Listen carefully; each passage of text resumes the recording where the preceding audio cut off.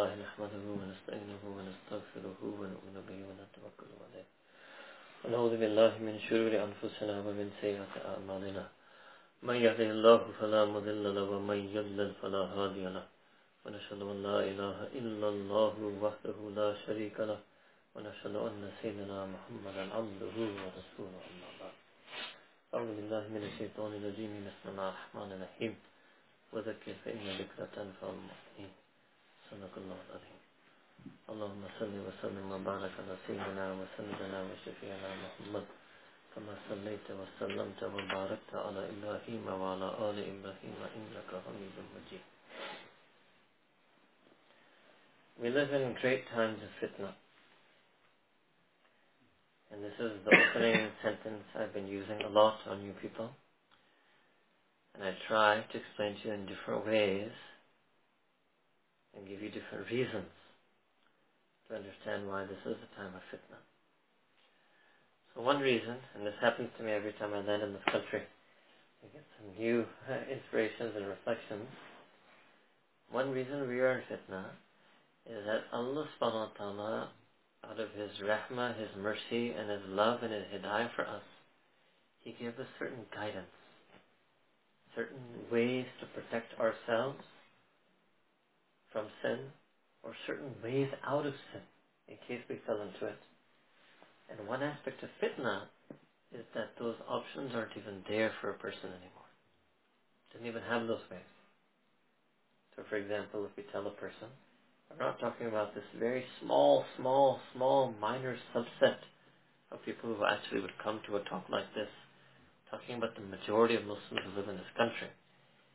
If we tell them that, look, you should not let yourself be attracted to their mihram, and Allah Ta'ala has given you many guidelines on how to protect yourself from that.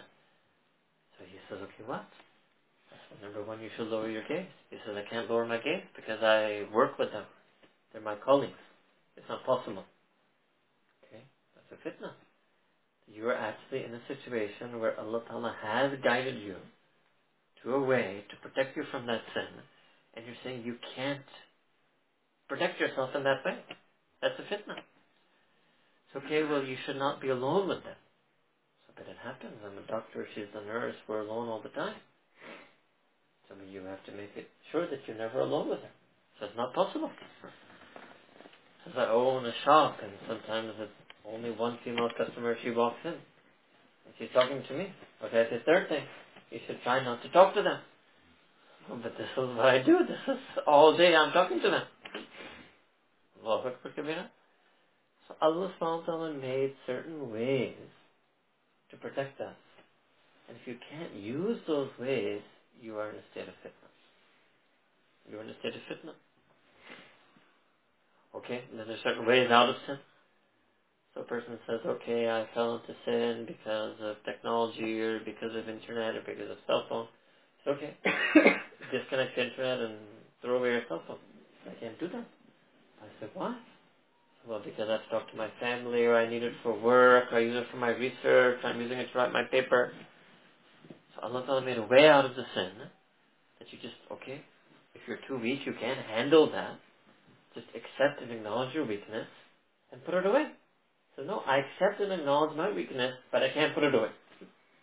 That's fitna. You see, any other system in the world, any system of oversight, licensing, somebody is weak and they cannot control their addiction to alcohol. So they get caught driving drunk. What happens? They take the license away? The person says, no, I need to drive for work. So no, it doesn't matter. We have to save you from yourself, and we have to save others from you. Both things are there. We have to save you from yourself, and we have to save others from you. We take away your license. That's it. We don't care what you say, you need to drive to work. It doesn't matter. They don't look at that. Allahu Akbar. That's like a very Sharia understanding. That's a Sharia way of doing things.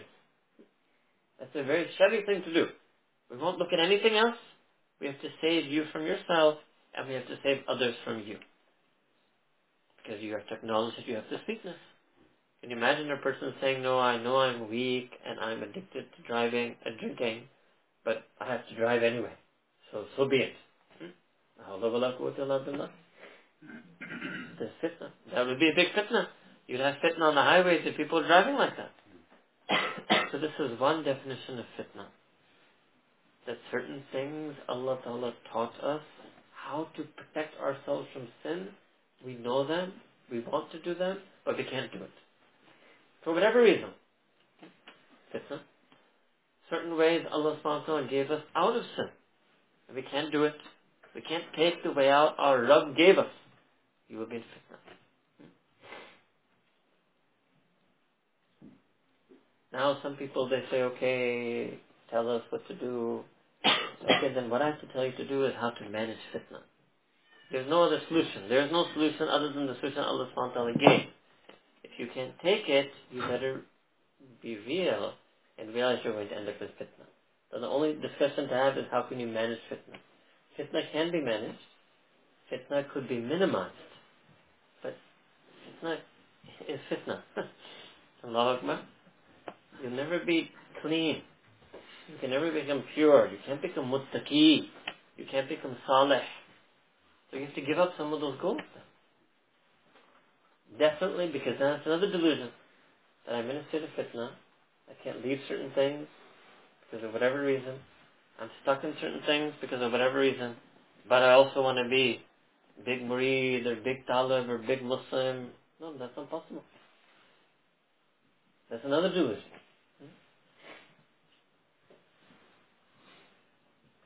You know, sometimes one person wrote me this recently. It was actually somebody, it wasn't one of you, but it was somebody from this country. Very recently, like I read it on my way here, on the bus. Alright? And they were writing, no, it wasn't one of you, it was from South Africa. So they wrote that, Sheikh, I don't know if I can live up to the demands of the past. Allahu Akbar. Was that sweet nostalgic Sufism? That the past was this glorious, super amazing thing. And this fine fellow actually thought he was super amazing, wants to be super amazing, and realizes that he can't be that super amazing. This is what I call the fantasy of being the superhero Salik, or being the superhero Sheikh.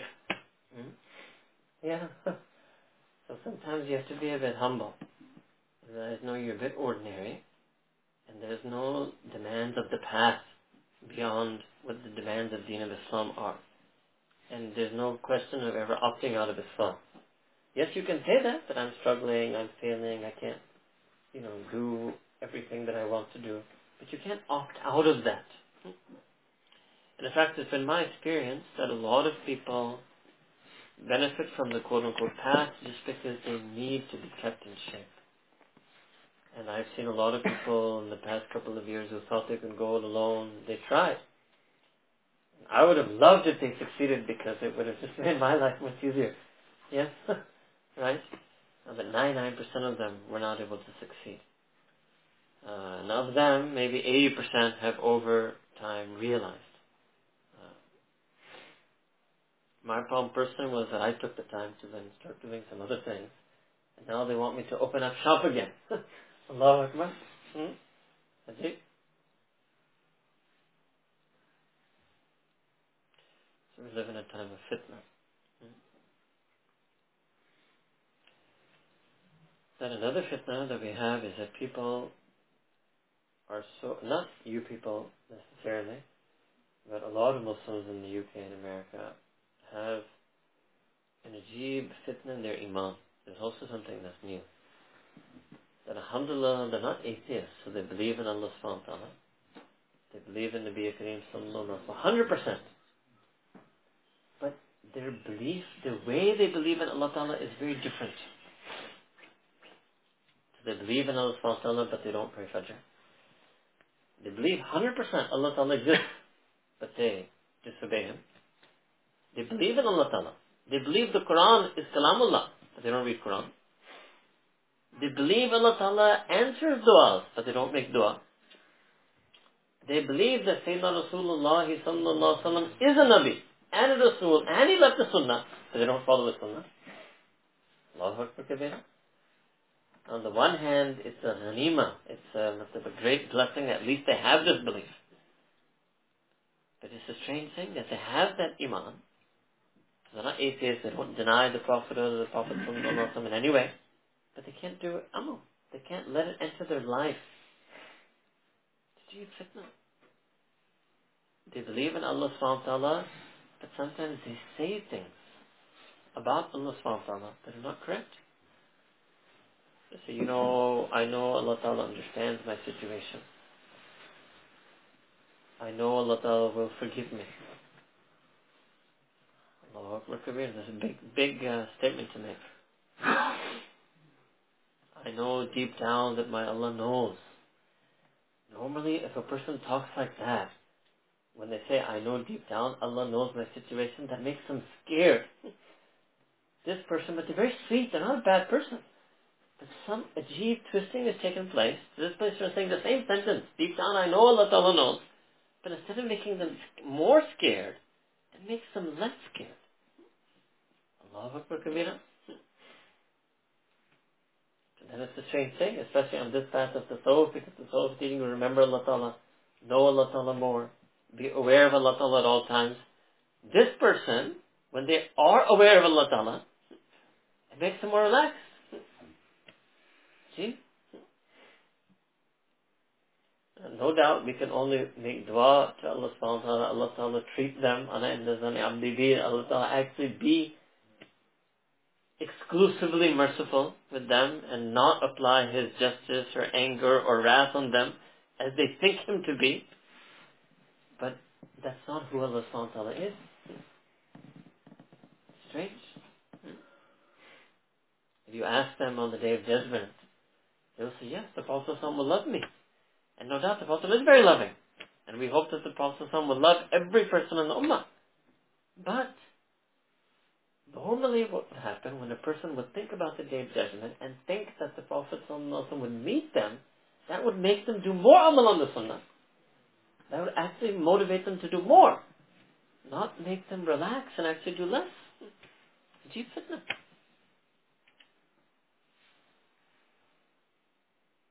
Then I'll give you an example of Umrah.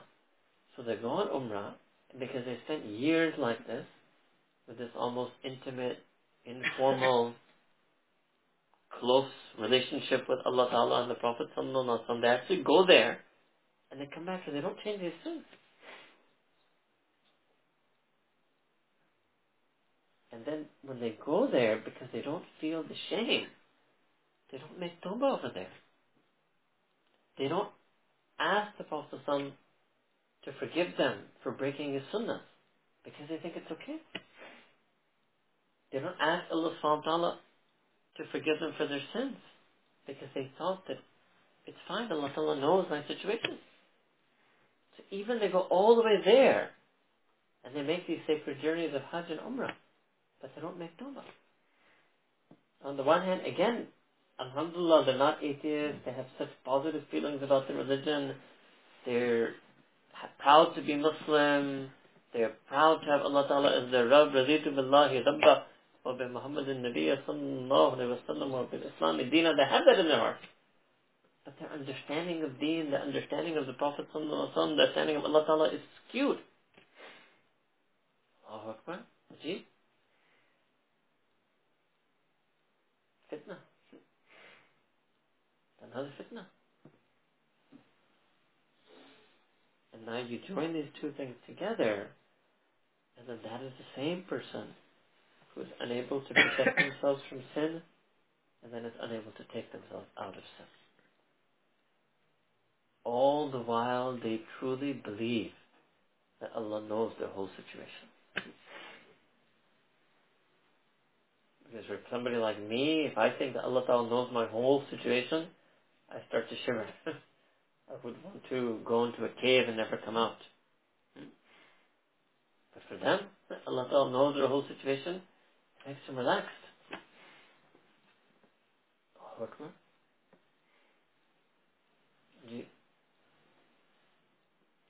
Then we turn to more like the people who would be here tonight. Those who, mashallah, believe in Allah subhanahu wa ta'ala, they want to fear Allah ta'ala more, they want to love Allah subhanahu wa ta'ala more, they want to follow the sunnah of Nabi Kareem sallallahu alaihi wasallam more. And there was a time in their life when they were actually able to do more. And they look back in the last 5, 10 years of their life, they can see that there were some times in my life that I actually did go up. Then some of them went flat. And some of them they thought the tasawwuf was the way to change that and keep going up. And for some of them that happened. And they got that boost, or they got that push, or they got that inspiration, or they got more teaching, or they got that sohbah, that environment. And again they started going up. Then what happened was, again they went flat. And then I got confused. Because I thought that, okay, I'm a good person, I want to come closer to Allah subhanahu wa ta'ala, I made changes in my life. Alhamdulillah, I've had some successes. Maybe I didn't pray Fajr before, now I pray Fajr. Maybe I used to do some certain sin on the screen and I left that. Maybe I used to get upset and angry, and I'm now, even my wife says I'm a bit of a better person. That they saw they were getting better. And they thought that that's it, they would be able to go all the way. This is a very tough path. Just because you get a little bit better doesn't mean you're going to necessarily go all the way. Just because you got a little bit of energy and a little bit of steam and you could make a little bit of progress doesn't mean that little bit of energy, a little bit of steam is enough to take you all the way. The person sometimes they don't realize, they get confused. Then this person also starts getting an incorrect view about Allah subhanahu wa ta'ala. Look, I don't understand. Why isn't it working? I did what I was supposed to do. I changed. I listened to Biyans. I sat with ulama.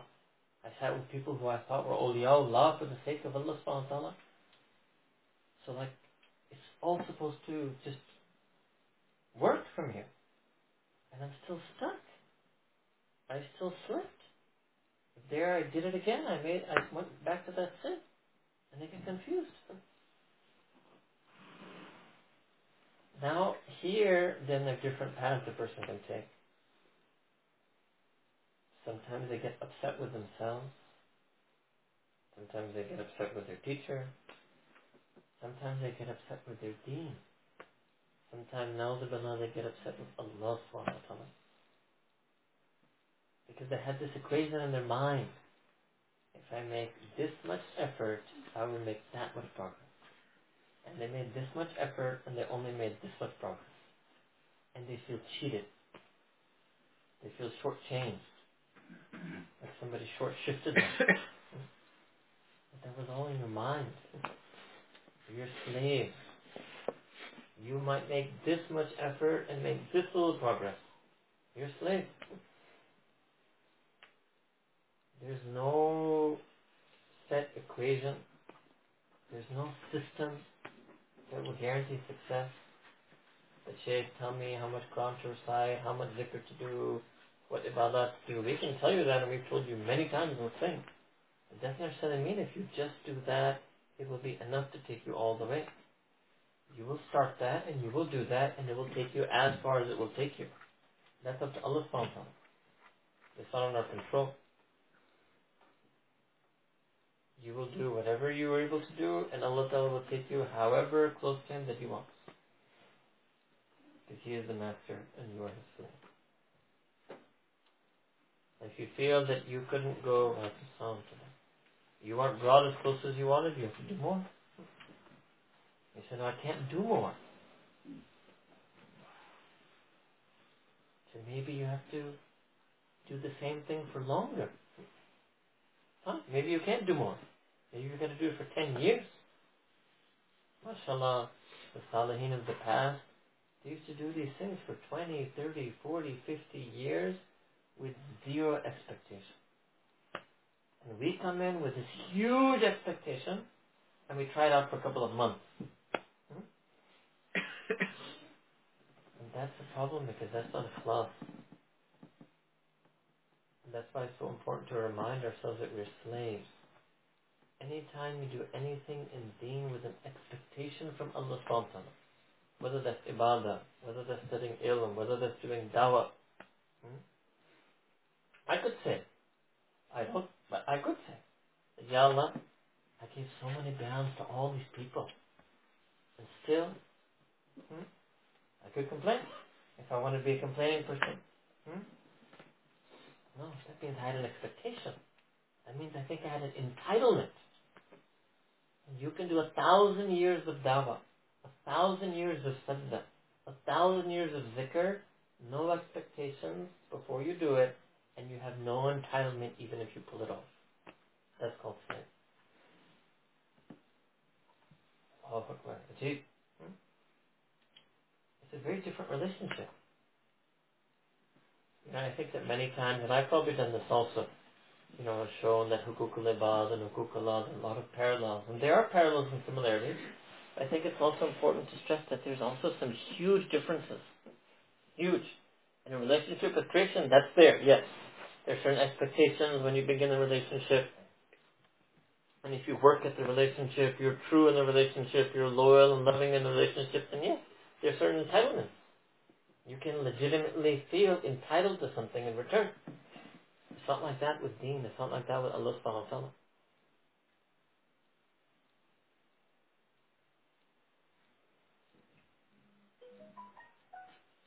The reason I'm saying this is I'm not saying this to make people sad, but actually to remove some of the sadness that is there. Because when people have these imaginary entitlements and it doesn't happen, they get sad.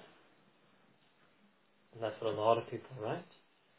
That I've tried, or I was doing it, and ABC thing didn't happen, and so now I've given up. I've lost my motivation to do whatever ibadat, a'mal, dawat, khidmat, whatever it was that a person was doing in Deen.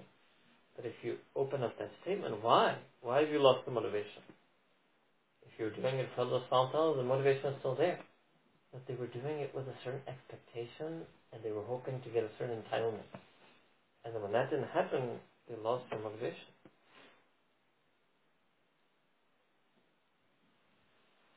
Better that you understand it from me today. What you might think what I'm saying to you is harsh, but believe me, if you learn this lesson the hard way, it's much harsher than coming here and sitting in a relaxed way and taking it from me. No.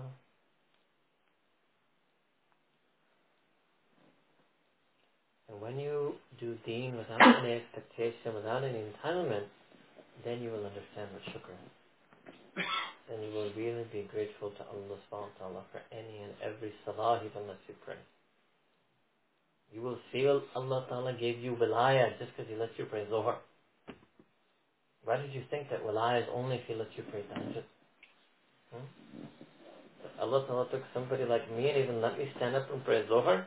This is Allah ta'ala making me a super best friend. This is Allah ta'ala raising me in darajat.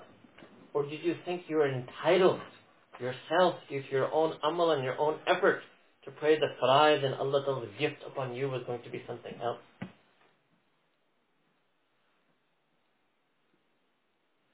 Everything is a gift from Allah subhanahu wa ta'ala. So you should never write this that, oh Shaykh, I'm struggling, I'm just doing the basic prayers and a little bit of Quran every day. Who did you think you were? You should go down into sajda. You pray 5 times a day and read 5 minutes of Quran. This is Allah Ta'ala's gift on you. This is Allah Ta'ala's khas, nazar, His special gaze of mercy came on you in this day. You're complaining because you didn't reach whatever lofty, high, fluting. Tell them when we teach you that stuff, that doesn't mean you become ungrateful. Allahu Akbar. Yes, if you say you fell into something really evil or foul, you didn't pray for 3 days straight, then you can get worried.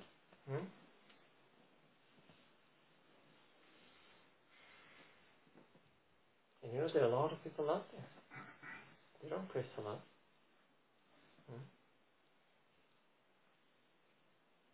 A lot of people out there who are doing crazy things.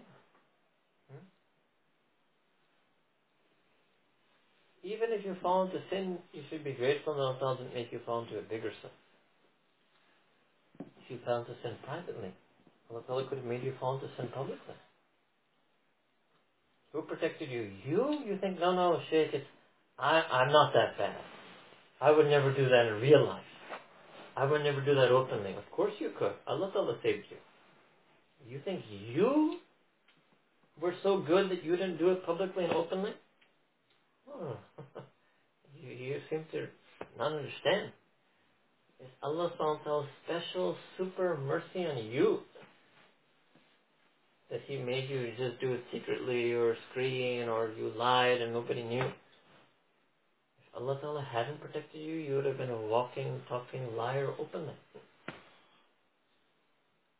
I mean, you could be criminals. It's only the gift of Allah subhanahu wa ta'ala. You do shukr. You'll do more shukr.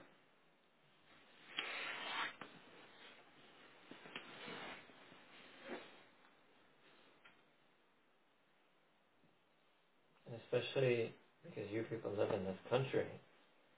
So to living in a country where I told you in the beginning where there's this particular type of fitna, the ways Allah Ta'ala wants to protect you from sin, you can't adopt them. The ways Allah Ta'ala wants to take you out of sin, you can't adopt those either. If only Allah Ta'ala's mercy is that we're not completely fallen. Sometimes you don't have to do more ibadat and more this. Sometimes you just have to do the basics but with more love and more gratitude. Also do is not just stick to the basics. Now, if you just stick to the basics in a basic way, no. But you say, no, I didn't really have time to do any extra worship today. Therefore, I relished every single one of those 5 prayers that I prayed. I knew today I was going to be busy because I had meetings or I was traveling.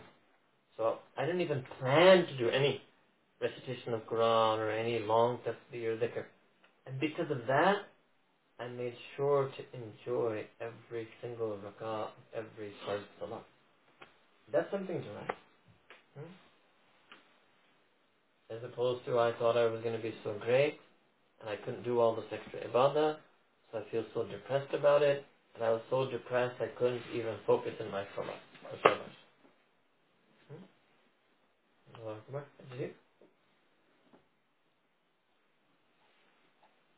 It's a delusion. Wanting so badly to fly, you couldn't be grateful that Allah Ta'ala enables you to walk.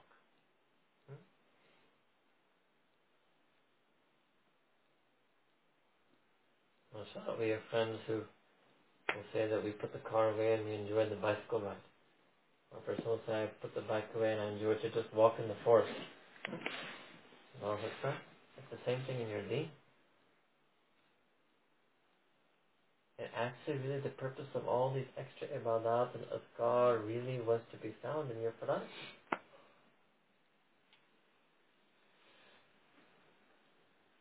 You have to close the circle.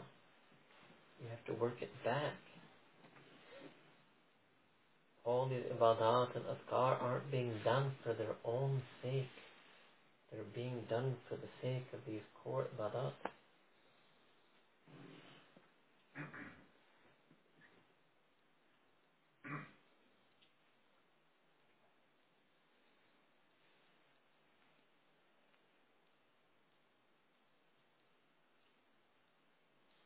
Here, mashallah. I was actually just planning to do for you the Urdu majlis I gave in Lahore. I was just going to come and do that for you in English. Well, they say London is London and Lahore is Lahore. Uh-huh. Yeah. Allah subhanahu wa ta'ala is taking on all different topics. Huh? Indeed.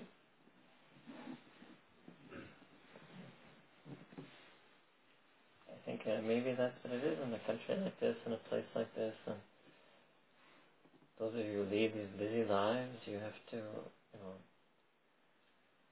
maybe focus more on the quality of what you do, as opposed to always worrying about extra quantity. And those of you who have more time, and you're wasting time, right? Definitely, you should fill your extra time with extra worship. But those of you who have extra time and are wasting that time, and your mind knows that you should fill with extra worship, but your laziness prevents you from doing so, so then one thing you can do is, okay, whatever worship you're able to do, make it better.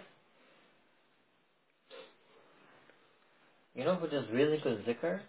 The person who's trying to remember Allah in their Fard Salah, and so they need to do extra zikr because they need extra help in their main objective, to remember Allah Ta'ala inside their Fard Salah. And a person who's scatterbrained inside their Fard Salah and is not even worried about that, but just wants to do extra zikr because they want to view themselves as a Sufi, Allahu Akbar, that extra zikr is not going to take them that far. And they won't be able to do it regularly.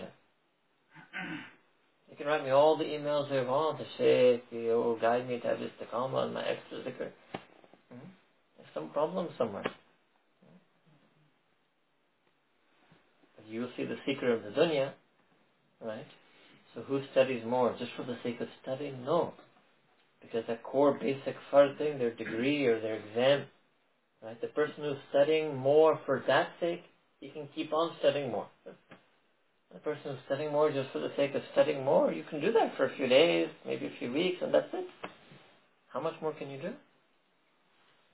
We see it even in Islamic learning. A person who's properly, formally studying deen under alim, right? And then alim gives him some reading to do or some work to do, but he'll do it for the sake of his core learning. And somebody says, no, I'll read on my own, except 1%, 99%, they'll start, no doubt. They'll download the Sirah, they'll buy 10 books on Sirah, they'll order 20 books on Sirah, they'll start. There's no way they can finish those Sirah. No way. Illa mashallah. 99% of them will not be able to do it. They'll download Arabic books, they'll buy Arabic books, they'll say, I'm going to teach myself Quranic Arabic. They'll do it.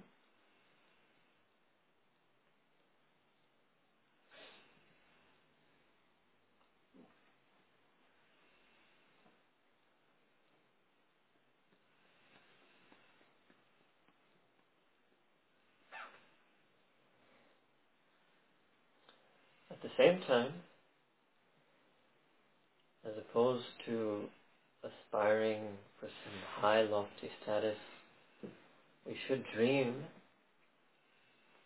and our dream should be to become the perfect slave of Allah subhanahu wa ta'ala. That's the dream of Abdullah. And sometimes you have to simplify your life to do that. For some people it's actually that easy. Well, not that easy, but it's that simple. I mean, that's all they have to do, is make their life more simple. Generally speaking, life in Pakistan is more simple than life in England. So this is something that I feel when I travel here. It's just because it's simply life being a bit more complicated here. It makes it more difficult to always be the true slave of Allah subhanahu wa ta'ala. So to whatever extent you don't need my personal guidance in this, because you know your lives better than I do. Maybe if I sat with you for 10 hours, I could maybe understand your life a little bit as well as you do. But I don't have those 10 hours. Yeah. So, you understand your lives better than I do, and you should just move some steps in the direction of simplifying your life. I'll give you examples. You have to have less irada, less niyyah, less talab, less goals, desires, plans for this worldly life. The more plans and ambitions and goals you have, I'm talking about halal. Obviously, haram is relevant. Even permissible ones. The more plans and ambitions and goals you have for this life and this world, the less ambitious you will be about being. Everybody's human. Just like they say, there are 24 hours in a day. There's only a certain amount of ambitious power you have. There's only a certain amount of energy you have that you're ambitious, you're motivated, you're inspired, you're dynamic. The more of that you give to the dunya, the less you will be able to give to deen. That's it.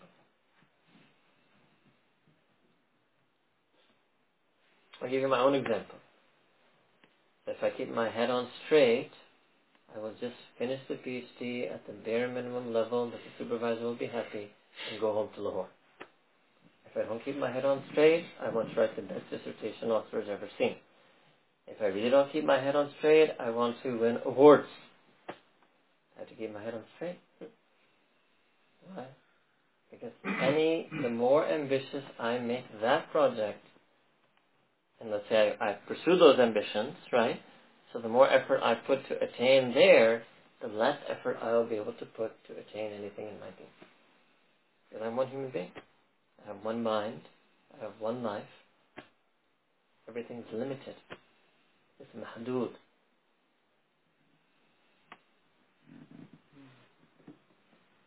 So it's not easy. I gave you an example. My own example. It's really halal. It's nice. I could even give you religious justifications. That I have to write the most amazing thing because I'm Muslim. It'll be dawah. I'm representing ulama. I can give myself 100 excuses, reasons, legitimations why I should do it. In fact, if I gave you all of them, some of you would actually think you should do it. I could convince you right now. Yeah. But I know everything comes with a cost. That's what people look at. It's amazing. The way they understand dunya, it's the way a person's supposed to understand deen. This whole concept of opportunity cost, that's what we should have come up with that. Because the real opportunity cost is akhirah. They use it within dunya. Allahu Akbar. There's a concept of akhirah in this. It's within dunya. That the opportunity cost of one thing in this dunya is something else in the dunya. And they're right.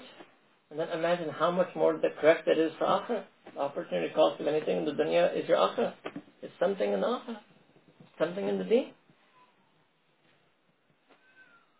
Everybody has a limited range of ambition and a limited range of effort.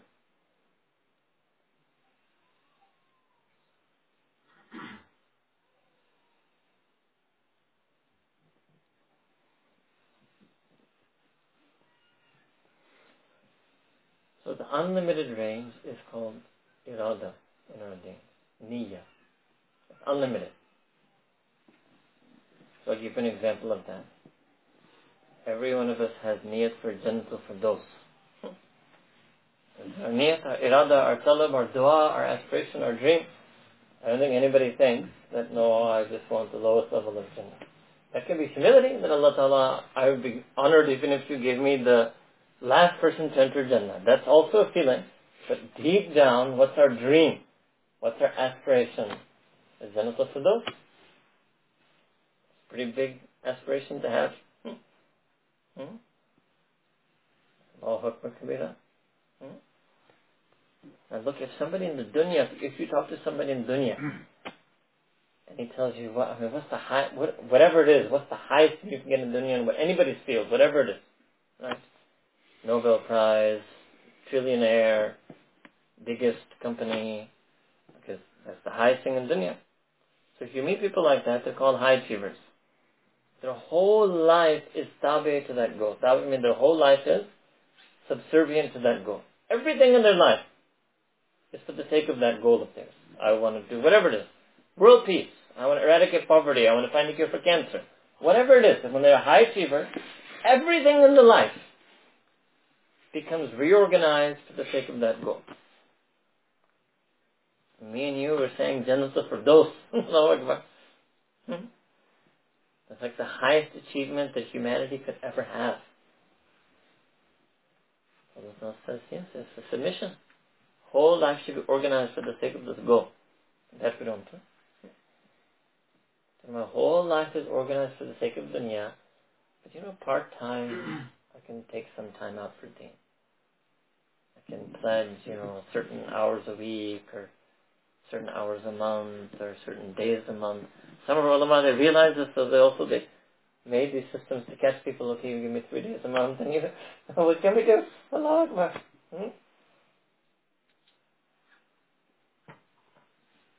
You have to dream as well while being a slave. I'm trying to teach you 2 things. Be a slave, but dream. Otherwise you end up in delusion. You should dream. So fair. Now I will tell you an example that we gave the people in Pakistan because we came up with the idea in England. Yeah. So it makes sense that I explain it to you. So that was that I explained to them who is a muhaddith. Who is a muhaddith? Muhaddith means that alim of deen who dedicated their entire life to the learning, study, and teaching of hadith. That person is called a muhaddith. Not a Sheikh al-Hadith, not Ustaz of Bukhari and some part-time evening madrasa. That's an incredible thing itself. But Muhaddith is that person whose entire life, day and night, is only for Hadith. That's it. So their whole life is reorganized for the sake of this. One khidmat of deen. Day and night. So like somebody could be mufassir, day and night for Quran Kareem. Somebody could be da'i, day and night, their whole life is work for dawah. Like Hazrat Haji Abdul Wahab Sahib, Dawah Barakatuh Ali, if you ever meet him, he was maybe last of a dying breed. Yeah. It's actually so fana for dawah, you can't really talk to him even. Literally. Once he was talking to some people, once he put his shirt on, and he had just put his sleeves on and his arms around. Somebody came to him and started talking about dawah. He forgot his arms were out. And he talked to them for a couple of hours, and he kept, and he's an old man, and his arms were like this. So in terms of strength, that's not possible. I mean, how long can you hold your arms out like this? I'm relatively, compared to him, I'm a young man. I don't think I could hold my arms out like this for a couple of hours. No, but not the dawah. Allahu Akbar. Ajib. He kept talking to them. He just, his arms were out like he kept talking.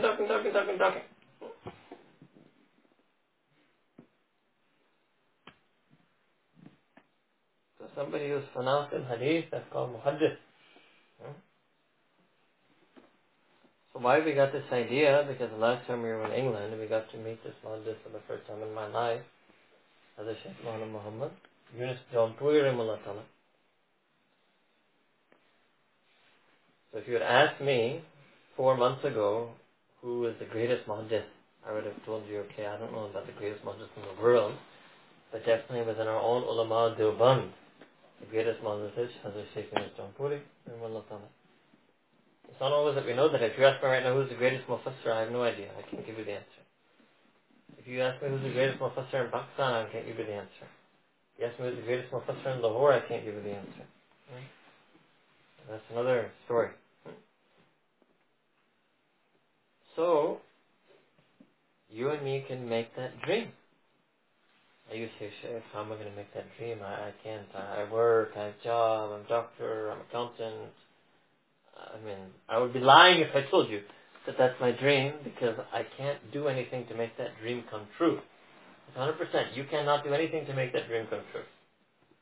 But you can still dream. So sometimes that's a dream with zero expectation. Zero entitlement. You can dream. Just so you know who he is, because see, I had heard about him for about maybe 10 years ago.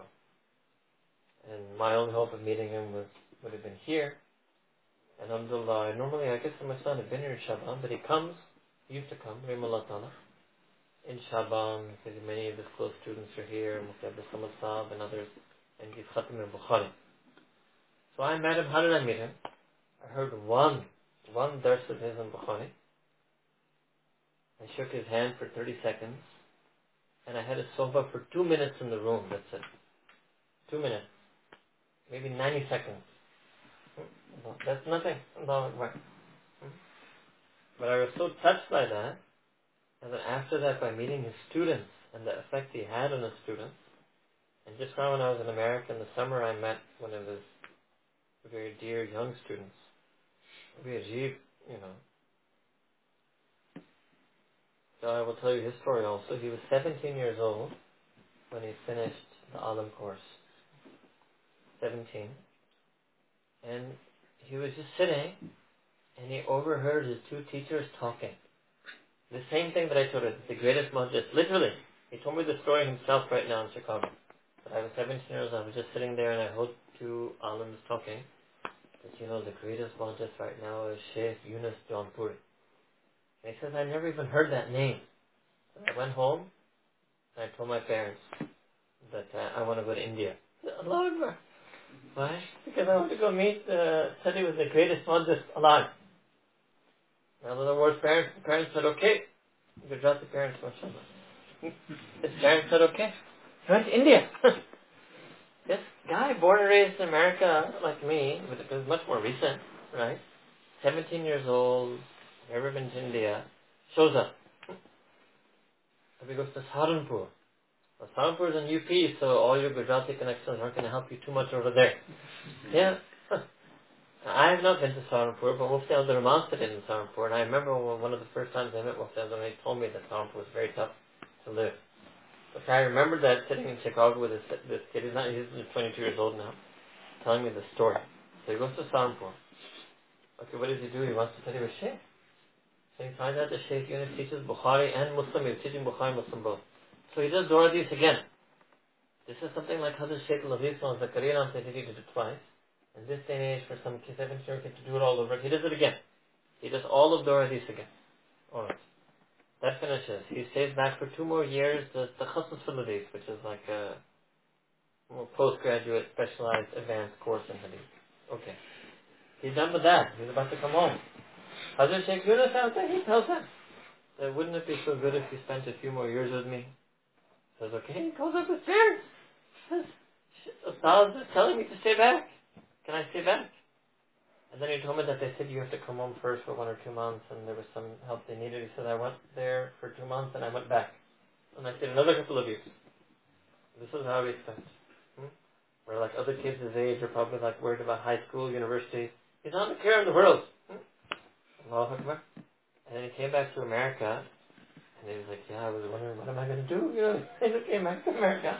I have no high school degree, even forget university. Right? But I have 6 years of history. Alhamdulillah, one Darul, they hired him to be one of the senior teachers of Hadith.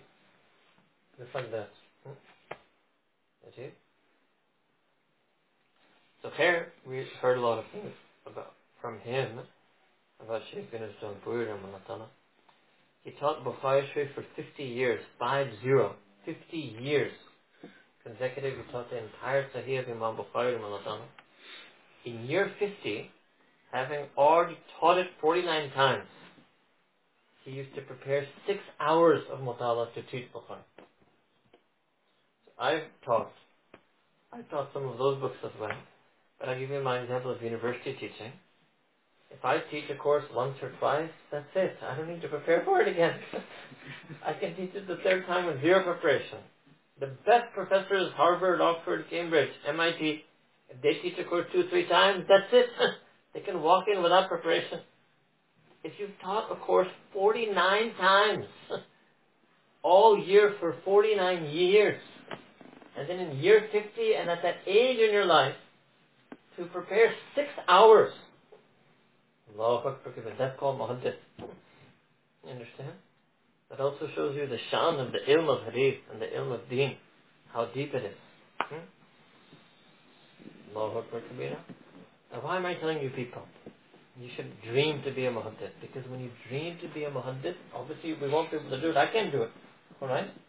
But maybe when you dream to be a muhaddith, you might sit down and actually memorize the Arba'in of Nawawi. You might sit down and actually say, okay, at least I will read, or better yet, be taught and understand all of Riyadh al-Salihin. It is a basic, bare minimum collection of hadith for the non-scholar to understand with depth, not just to race through in bedtime reading. Allahu Akbar. Right? So cheap. You get the prime time of your life to dunya, and late night, bedtime reading, you read Riyadh al-Salihin, you just fall asleep.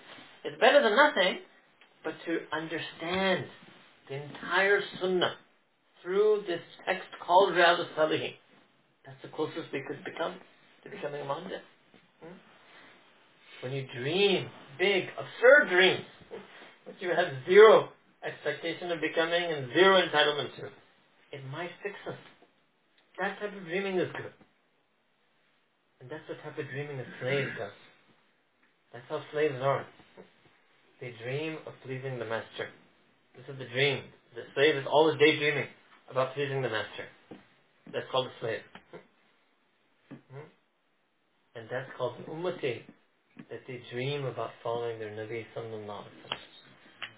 Yes, one way to do that is to learn every single hadith of the Prophet sallallahu alaihi wasallam. Most people know that they can't do that. So it's okay. At least I will learn Riyadh al-Salihin. So it can be a good thing to dream to be a muhaddith. Second thing is that, okay, I can't be a muhaddith, but what are muhaddithin like? maybe I can adopt some of their sifat, some of their lifestyle habits, some of their attributes. So I said, okay. So Muhaddith has something called Zuhud. Like Shaykh Yunus Rahimahullah Ta'ala used to sleep on the floor. His whole life he used to sleep on the floor. He used to eat very simple food. That young Malana, he told me that, sometimes people would bring food for him and he would make us eat. And sometimes people would bring food, there'd be enough food, but there wouldn't be enough roti. So he would make all of us eat, like the few students who were with him, make all of us eat the rotis, and he would just drink the dal straight, like that. Allahu Akbar Kabira. So Muhaddith puts others before himself. A Muhaddith sleeps on the floor as an example. A Muhaddith lives a bit more simply. You can do some of that stuff. Maybe not all of it, but you could do some of it. Another reason that's beneficial to drink. So let me give you another example. Let me give you a more practical example. Let's say Hafiz of Quran. Right? So there may be one or two of you here who are, Allahu Alam, but most of us we aren't. Right? So, and as you get older, every year it's going to become less likely that you're going to be a Hafiz of Quran. Alright? But you can dream. And if you dream, if your deep heart desire dream is to become Hafiz, okay, but you won't be able to do it, but maybe you'll sit down and memorize a couple of surahs. Maybe you'll memorize a few ayat of Quran. Right? When you dream to be a Hafiz, you start doing something. Hmm? And then another aspect is that you can change yourself. For example, okay, I'll never be a Hafiz. If I became a Hafiz, what would I be like? Ask yourself, whether everybody's asked themselves, what type of person would I be if I was a Hafiz of Quran? Become that. Even without becoming a Hafiz. So for example, a person says, if I became a Hafiz of Quran, I'd give up that sin for sure. There's no way I would do that sin anymore. Okay, give it up right now. If I became a Hafiz of Quran, I think pretty much that'll get my Fajr in shape. Right? If I became a Hafiz of Quran, there's no way I would miss Fajr. Okay, don't miss Fajr now. What do you think you would become? What changes would come in you if you were to achieve that unattainable dream? You might not be able to get that dream. Become that person now. So let's say you became that huge wali that you think Sufism could make you. What would you become? What would you do? What would be different about you? Hmm? What is it? You lower your gaze, lower it. You stop lying, stop lying. Hmm? What is it? What's the big transformation that you think would take place in your heart and in your life? And make it happen. In this sense, it's good to dream. When you dream like a slave with no expectations and no entitlement. That's the best inspiration and the best motivation.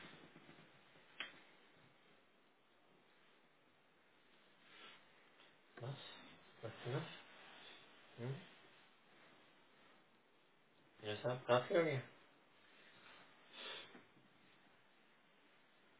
Mubarak, you came from Oldham? Allahu Akbar. If I was to follow my...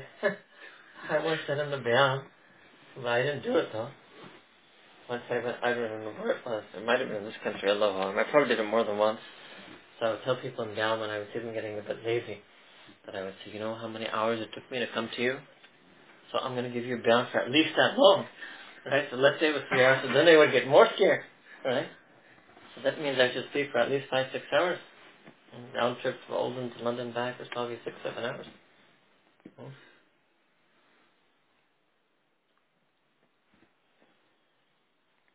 Actually, sometimes less words can have a bigger benefit. It's not always that we have to give you 1.5 hour beyond. I've had a lot of that in my life. Hmm. And sometimes you need to learn that also.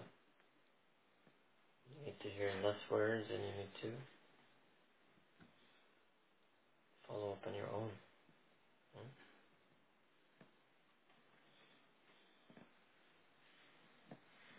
Allah Ta'ala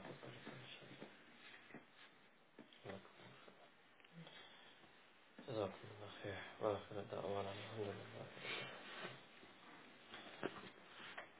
I did teach the people in Lahore, because actually I'm coming to people also every day now for the first time after being in India. But it was a very long gathering. Here, if any of you are actually really seriously, intensively doing zikr, then you can meet me afterwards and I will tell you what you should do. Alright? So I will just explain it this much, that basically additional zikr is of two benefits. The first, original, real way, additional zikr is of additional benefit, is when a person is solid on their fara'id and is solid on the established sunnah zikr, sunnah prayers, and sunnah fast. But there's a second way, which I also accept and acknowledge, that additional zikr can be of additional benefit, and that is to put in the heart of a person a certain feeling or love for Allah subhanahu wa ta'ala that motivates them and helps them become regular in their fara'id and the sunnah azkar and sunnah prayers and sunnah fast. That was the actual benefit of zikr kalbi. Specifically the first lesson, specifically taking the zikr of Allah Ta'ala's name in your heart. That even in the Qadri Silsila, Shadli Silsila, they call zikr of Ism Mufrad, Ism Zat, Ism Jalala, Allah. Now, the Naqshbandi Mashayikh, their method is to take the zikr of Allah's name silently and making niyyah that it's coming from your qalb. And that method of zikr is the second thing that I told you. That it helps you fall more in love with Allah subhanahu wa ta'ala, so that it gives you more regularity in your core ibadah. Right? Other mashayikh, they make zikr with their tongue, zikr of Allah's name with their tongue, thousands of times a day. So, one thing I will tell you is that it's very beneficial if you make zikr of qalbi keeping track of count. We've told this to people, and almost all of them have found this method has helped them. So try to reach 1,000 times. You can use the digital counter or whatever you use in England. That's my best pocket, but you can use the tasbih. And every time you move the bead, you will make niyyat that your qalb is making zikr of Allah's name. And by moving the bead, it will help you focus and concentrate. Because what did happen to a lot of people, as I've realized now, is that they were in this delusion that they were doing zikr qalbi, but they're actually just sitting in the ghafla for 20 minutes. Allahu Akbar. Huh? Yeah. So using the tasbih actually helps, because every time you move the bead, you necessarily will make the intention that your qalb is saying Allah. So as long as you sit, as long as when you're sitting you keep moving the bead and keep moving that intention, that time will pass in zikr as opposed to ghafla. Later, when you become more able to focus and concentrate, then you can set aside the tasbih, and simply by making niyyah, you will be able to keep that niyyah, what is called istihdar. You will be able to regularly have the focus that your qalb is making zikr of Allah's name. But otherwise, what happens to a person in the beginning is they sit with that intention, maybe they last 1 or 2 minutes, and then their mind would wander. Alright? In that case then also, if your mind wanders, in that situation, it's actually better than to make zikr l'sami. Because when your mind is wandering, it means your heart isn't making zikr. And because you thought you were a Naqshbandi, so you weren't making zikr with your tongue, so you ended up not doing any type of zikr, and you were just sitting there. Hmm? So, but you people in the UK are a bit new, but because I'm sitting with it first time, maybe the next time or the time after that I will talk to you about this more. Because what I did in Pakistan is I had multiple sessions with them, and I basically then tried to train them to actually understand how to use zikr as a method to reach a goal. And once you understand that, then you are better able to use it than even I can individually teach you. Because you will understand it's a tool. Alright? So we're very flexible now. Sometimes some of the words I used to say in the past, I'd come back to catch up with me. I used to tell people in Pakistan that I'm pure vanilla. I'm pure vanilla, but then Allah Ta'ala made me a vanilla fudge twirl. Allahu Akbar. Next one. I was very hardcore, dedicated to a single method, because I personally benefited a lot from that method, but I realize now that many of the students did not have that singularity of focus to be able to benefit from a single method. There are few people who have that, right? So now we're free to be eclectic, and we put the whole toolkit, not the whole toolkit, but we put a few tools in front of the people there, and they're using it, mashallah. Yeah. You know, it's like the martial art. You just teach the person the punch and they get bored. You have to teach them 2-3 types of kicks and 2-3 types of punches. And then good super thing. Yeah. Oh. But the zikr kalbi on the first lesson is still extremely beneficial. And that's the asal actually of zikr khafi. Alright? So what I would rather want is that all of you focus on this first lesson. You may not start with 1,000 times, you may start with 100 times, you might start with a few hundred times, you might start with 500 times. If you reach 1,000 times, you tell me, right? We'll make you do it more. Another mistake people thought was that they did zikr. You see, I'll give you a perfect example of making the mistake of treating zikr as a goal. So what they would do is they would make zikr, keep doing it, and then when they finally felt some focus, immediately they would write the email.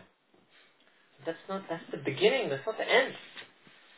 It's like a person, just learning tajweed and finally they could join one word. I said, but that's fine, but keep going, and then eventually you have to do nazar of the whole Quran. And then you have to keep doing tilawat your whole life. It doesn't end just because you finally uttered one word properly. But they would get Allahu Akbar. They wanted a degree and diploma of attainment and achievement because they actually were able to do zikr al-Isma Azam once Allah from their qalb.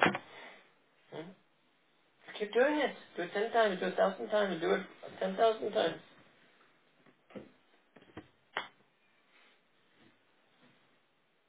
Beyond that, although maybe I've been saying it so many times, you can listen to those recordings if you hadn't heard the broadcast. We've explained even here also, I did it for you before I left. Tilawat Quran, Istighfar, Salawat, Sunnah Du'as. We had a whole workshop, and that was actually, I think I did it in English in Karachi, so you can listen to that. That was one of the things especially that we thought we learned from Azam from Azam Sahib. And again, he just gave an ishara. I think he taught me that workshop the way I taught it to you. But he put in our heart the emphasis of using Sunnah du'as. So we went through a few of the du'as from the Quran and the Sunnah. And in fact, if you listen to that workshop, we basically gave you a method that you can use for any of the Sunnah du'as.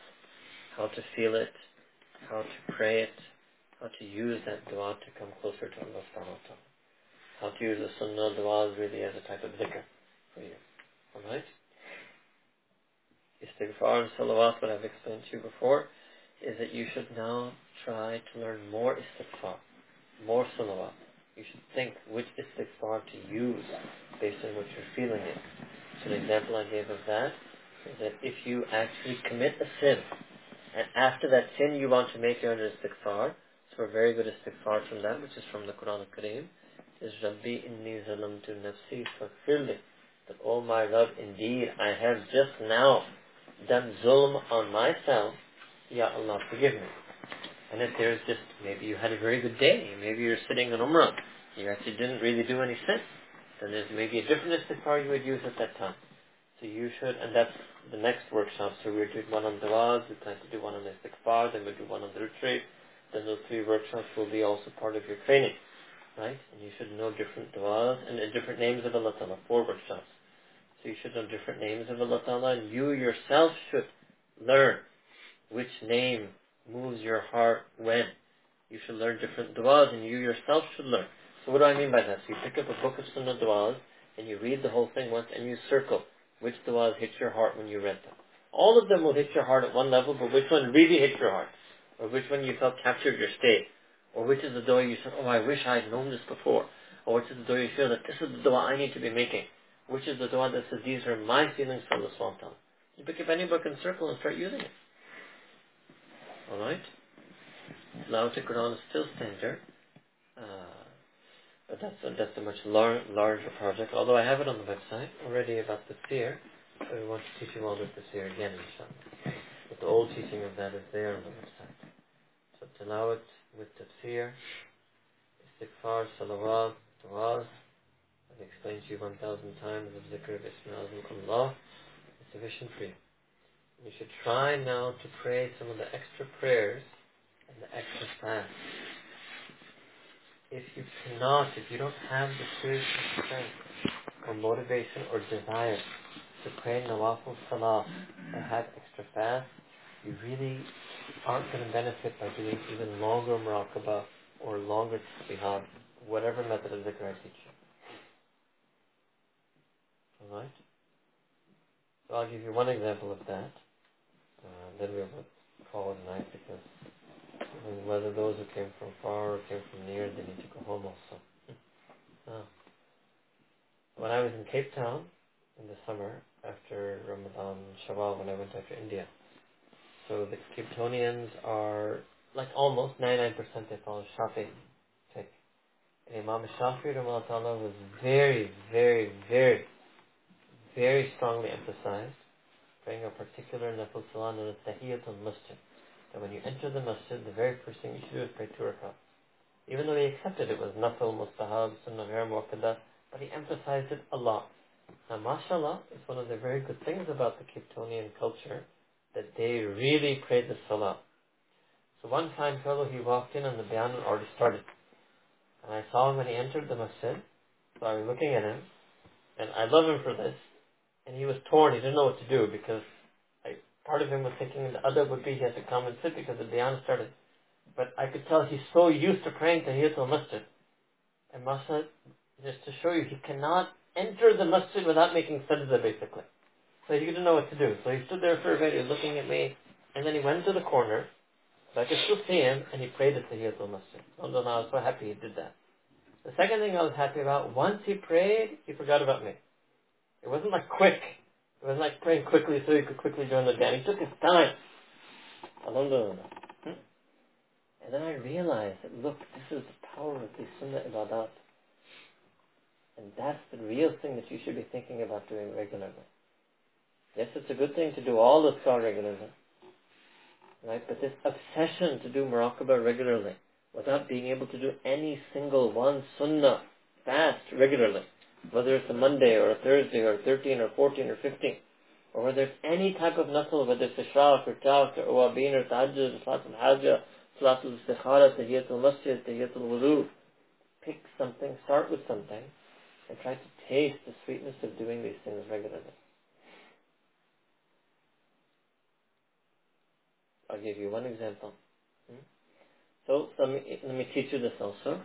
If when you enter the masjid, you have not prayed the sunnahs yet for that salah, so if the sunnahs are the first thing you do when you enter the masjid as opposed to sitting down or talking with people, that is time maqam, meaning that is equivalent to Tahiyatul Masjid. You don't have to pray Tahiyatul Masjid. The point is that the haq of the masjid, the adab of the masjid, is that it's a place of sajda. Masjid, you understand this is an Arabic thing. This is called Zarf Maqam, the place in which sujood is done. Allah chose to name it after that. So if the very first thing you do when you enter the masjid is pray any type of salah, which involves sajda, that equals Tahiyatul Masjid. Right? But there should be a feeling in it. And the only exception to this is Al-Haram al-Makki. And the greeting of that place is not to make sajda, is to make tawaf. Ajib, this is one of the great things of the Hanafi Fuqaha also. They understood this. So they don't believe in Tahiyatul Masjid in Al-Haram al-Makki because this is the haq of that place. And unfortunately we can't do that now, but that's how it used to be. Anytime they would enter, they would make one tawaf. That's the first thing you have to do when you enter. You have to make tawaf and then do whatever else you have to do. You know, obviously people now when we go with so much rush, you can't make tawaf every time you enter. But imagine that. What it means is that they would make tawaf before they would pray. They would make tawaf before the 5 prayers. Right? And any other time they would enter for any other reason. Okay? So this is an example. So So try to pick some sunnah, extra optional prayers, and try to pick some sunnah, extra optional fasts, and do them regularly. Alright? And that's something I had explained to you before. I was calling it wajadat al-nafs and mukhalafat al-nafs. But still, I wanted to explain it to you again in a different way.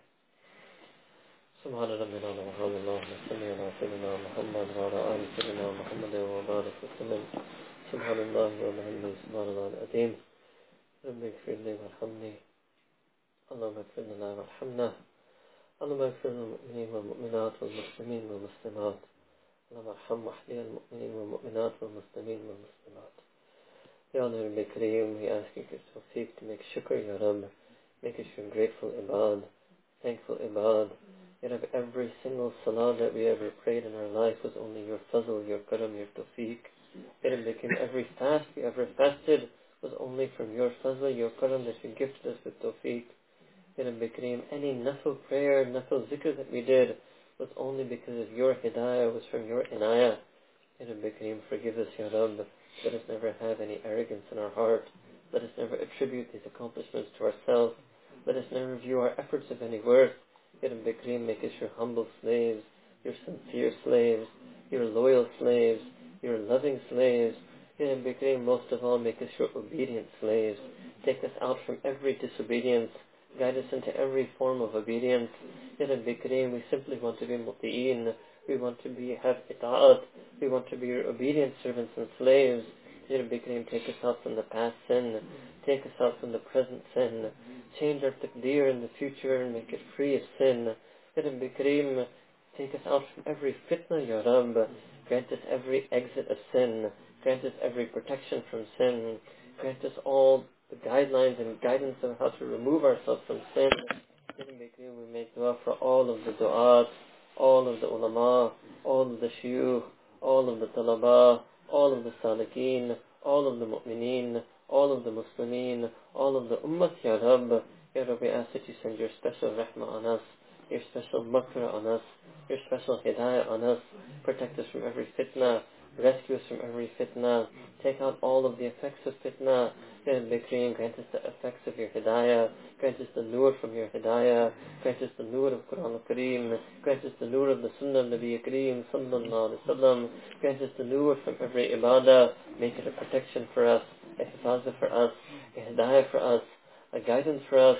Ya Rabbi Kareem, take us out from our laziness, give us strength to pray the Sunnah rakat, give us strength to fast the Sunnah fast, give us strength to recite Quran al-Kareem, give us the strength to make the Sunnah du'as, give us the focus in our Fard Salah. Ya Rabbi Kareem, make us zakireen, make us shakireen, make us from your salihin, muttaqeen, mu'mineen, Ya Rabbi Kareem. Ya Rabbi, we make dua for all of the poor of this ummah, remove their poverty, Ya Rabb. We make dua for all of the oppressed of this ummah, remove their oppression, Ya Rabb. Ya Allah, we ask that you raise from us again those who can fight the oppression, who can remove the oppression of the oppressor, who can rescue the oppressor, Ya Rabbi Kareem. Ya Allah, protect us, Ya Rabb. Guide us, Ya Rabb. Uplift us, Ya Rabb. Ya Rabb, only you can revive the deen. You are the only mujaddid. You are the only muzakki. You are the true muhyi al-deen. Ya Rabbi Kareem, I ask that you revive the deen, that you raise up the deen, that you renew the deen, that you spread the deen. Ya Rabbi Kareem, if deen exists on this earth now, it is because of your hidayah, it is because of your karam, it is because of your rahmah, it is because of your fazl. Ya Rabbi Kareem, you are the same one and only, always Allah. Ya Rabbi, you are always Al-Hadi. Ya Allah, send your hidayah on this earth. Send your hidayah on the non-Muslimin. Inspire their hearts to accept Iman. Inspire their hearts to accept Deen. Show them the beauty of Quran al-Kareem. Show them the beauty of Nabi Kareem sallallahu alaihi wasallam. Veil from them, Ya Rabb, the faults and flaws of the Ummah. Veil from them, Ya Rabb, the faults and flaws from the Muslims encounter. Unveil for them, Ya Rabb, the beauty of Islam. Unveil for them, Ya Rabb, your own divine beauty. And Ya Rabbi Kareem, we ask that you send your hidayah on all of the mu'mineen who are distant from you, all of us who have forgotten you, all of us who are being untrue to you. Ya Rabbi Kareem, inspire our heart, Ya Rabb, through your love and mercy, Ya Rabbi Kareem. You are the true motivator, you are the true inspirer. Ya Rabbi Kareem, bring us onto deen, drag us upon deen, keep us upon deen, keep us further on deen. Grant us progress in Sirat al-Mustaqim. Ya Rabbi Kareem, let us never become deluded by our effort. Let us never become deluded by our success. Keep us humble in our effort and humble in our success. Ya Rabbi Kareem, we ask that you honor all the du'as of all those who are here listening. Ya Rabbi Kareem, take us out from every expectation. Take us out from every entitlement. Take us out from every delusion. Bring us into the nur of ubudiyyah, the nur of ibadah, the nur of taqwa, and the nur of sunnah. Ya Allah, Ya Rabbi Kareem. ربنا تقبل منا إنك أنت السميع العليم وتب علينا إنك أنت التواب الرحيم وصلى الله تعالى على حبيبه سيدنا محمد وعلى آله وصحبه أجمعين برحمتك يا أرحم الراحمين.